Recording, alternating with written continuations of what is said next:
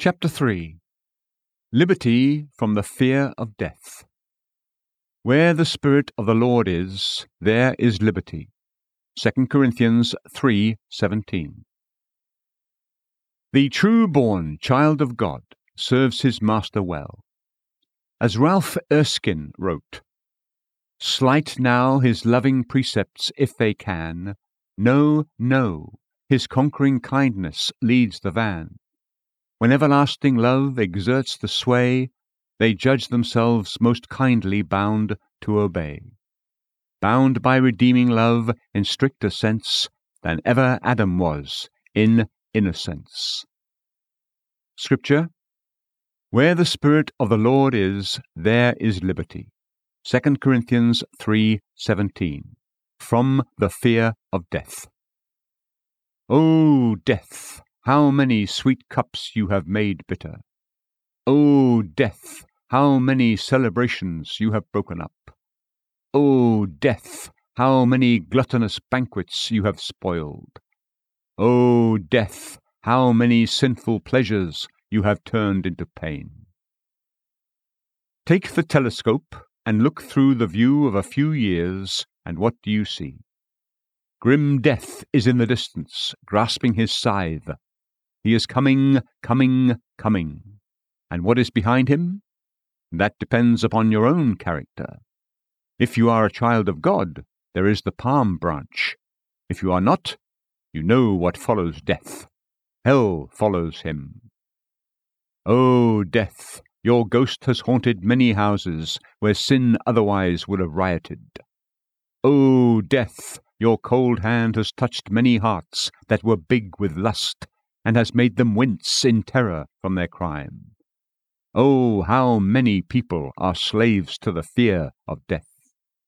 Half the people in the world are afraid to die. There are some madmen who can march up to the cannon's mouth. There are some fools who rush with bloody hands before their Maker's judgment seat. However, most people are afraid to die. Who is the person who is not afraid to die? I will tell you. The person who is a believer. Fear to die. Thank God I do not. The cholera may come again. I pray to God that it will not, but if it does, it doesn't matter to me. I will work and visit the sick by night and by day until I drop. And if it takes me, sudden death is sudden glory. This is how it is with even the weakest saint. The prospect of death does not make you tremble. Sometimes you fear, but more often you rejoice. You sit down and calmly think of dying. What is death? It is a low porch through which you stoop to enter heaven. What is life? It is a narrow screen that separates us from glory, and death kindly removes it. I remember a saying of a good old woman who said, "Afraid to die, sir? I have dipped my foot in Jordan every morning before breakfast for the last 50 years, and do you think I am afraid to die now?" Die? Why, we die hundreds of times. We die daily, 1 Corinthians 15:31. We die every morning. We die each night when we sleep. By faith we die. Dying will be old work when we come to it. We will say, "Ah, death, you and I have been old acquaintances.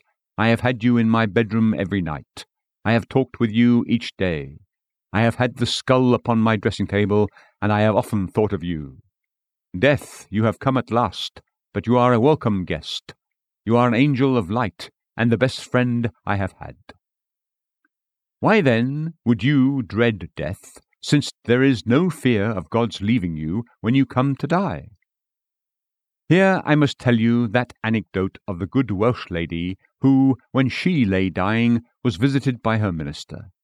He said to her, "Sister, are you sinking?" She answered him not a word, but looked at him with an incredulous eye. He repeated the question, "Sister, are you sinking?" She looked at him again as if she could not believe that he would ask such a question. At last, rising a little in the bed, she said, "Sinking? Sinking? Did you ever know a sinner sink through a rock? If I had been standing on the sand, I might sink. But, thank God, I am on the rock of ages, and there is no sinking there. How glorious to die! O angels, come! O cohorts of the Lord of hosts, stretch your broad wings and lift us up from earth. O winged seraphs, bear us far above the reach of these inferior things.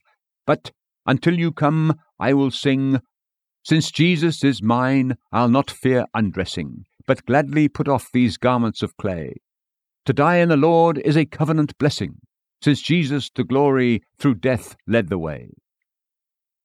But there are two sides to such questions as this. There are some glorious things that we are free to. Not only are we freed from sin in every sense from the law and from the fear of death, but we are free to do something. Scripture, where the Spirit of the Lord is, there is liberty. 2 Corinthians 3:17. And that liberty gives us certain rights and privileges. We are free to heaven's charter. There is heaven's charter, the Magna Charta of heaven, the Bible, and you are free to it. There is a fine passage, when thou passest through the waters, I will be with thee, and through the rivers they shall not overflow thee. Isaiah 43:2. You are free to that. Here is another. Mountains shall depart, and the hills be removed, but my kindness shall not depart. Isaiah 54:10. You are free to that. Here is another. Having loved his own which were in the world, he loved them unto the end. John 13:1. You are free to that. Where the Spirit of the Lord is, there is liberty. Here is a chapter regarding election. You are free to that if you are elect. Here is another that speaks of the non-condemnation of the righteous and their justification. You are free to that. You are free to all that is in the Bible. It is a never-failing treasure filled with boundless stores of grace. It is the bank of heaven. You may draw from it as much as you please without obstruction or hindrance. Bring nothing with you except faith. Bring as much faith as you can get, and you are welcome to all that is in the Bible. There is not a promise, not a word in it that is not yours. In the depths of tribulation, let it comfort you. Amid waves of distress, let it cheer you. When sorrows surround you, let it be your helper. This is your Father's token of love. Never let it be closed up and covered with dust. You are free to it. Use, then, your freedom. We are free to the throne of grace. It is the privilege of Englishmen to always be able to send a petition to Parliament, and it is the privilege of believers to always be able to send a petition to the throne of God. I am free to God's throne. If I want to talk to God tomorrow morning, I can. If tonight I want to have a conversation with my Master, I can go to him. I have a right to go to his throne. It doesn't matter how much I have sinned. I go and ask for forgiveness. It doesn't matter how poor I am. I go and plead his promise that he will provide all things needful. I have a right to go to his throne at all times, in midnight's darkest hour or in noonday's heat. Wherever I am, if fate commands me to the utmost verge of the wide earth, I still have constant admission to his throne. Use that right, beloved. Use that right. There's not one of you who lives up to his privilege. Many gentlemen will live beyond their incomes, spending more than they have coming in. But there is not a Christian who lives up to his spiritual income. You have an infinite income, an income of promises, an income of grace, and no Christian ever lived up to his income. Some people say, if I had more money, I would have a larger house, and horses, and a carriage, and so on. That is very well and good, but I wish Christians would do the same. I wish they would set up a larger house and do greater things for God.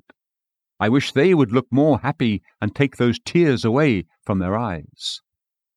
With such treasures in the bank and so much in hand that God gives you, You have no right to be poor. Get up and rejoice. Rejoice! The Christian should live up to his income, and not below it. Turn then, my soul, unto thy rest. The ransom of thy great High Priest hath set the captive free. Trust to his efficacious blood, nor fear thy banishment from God, since Jesus died for thee.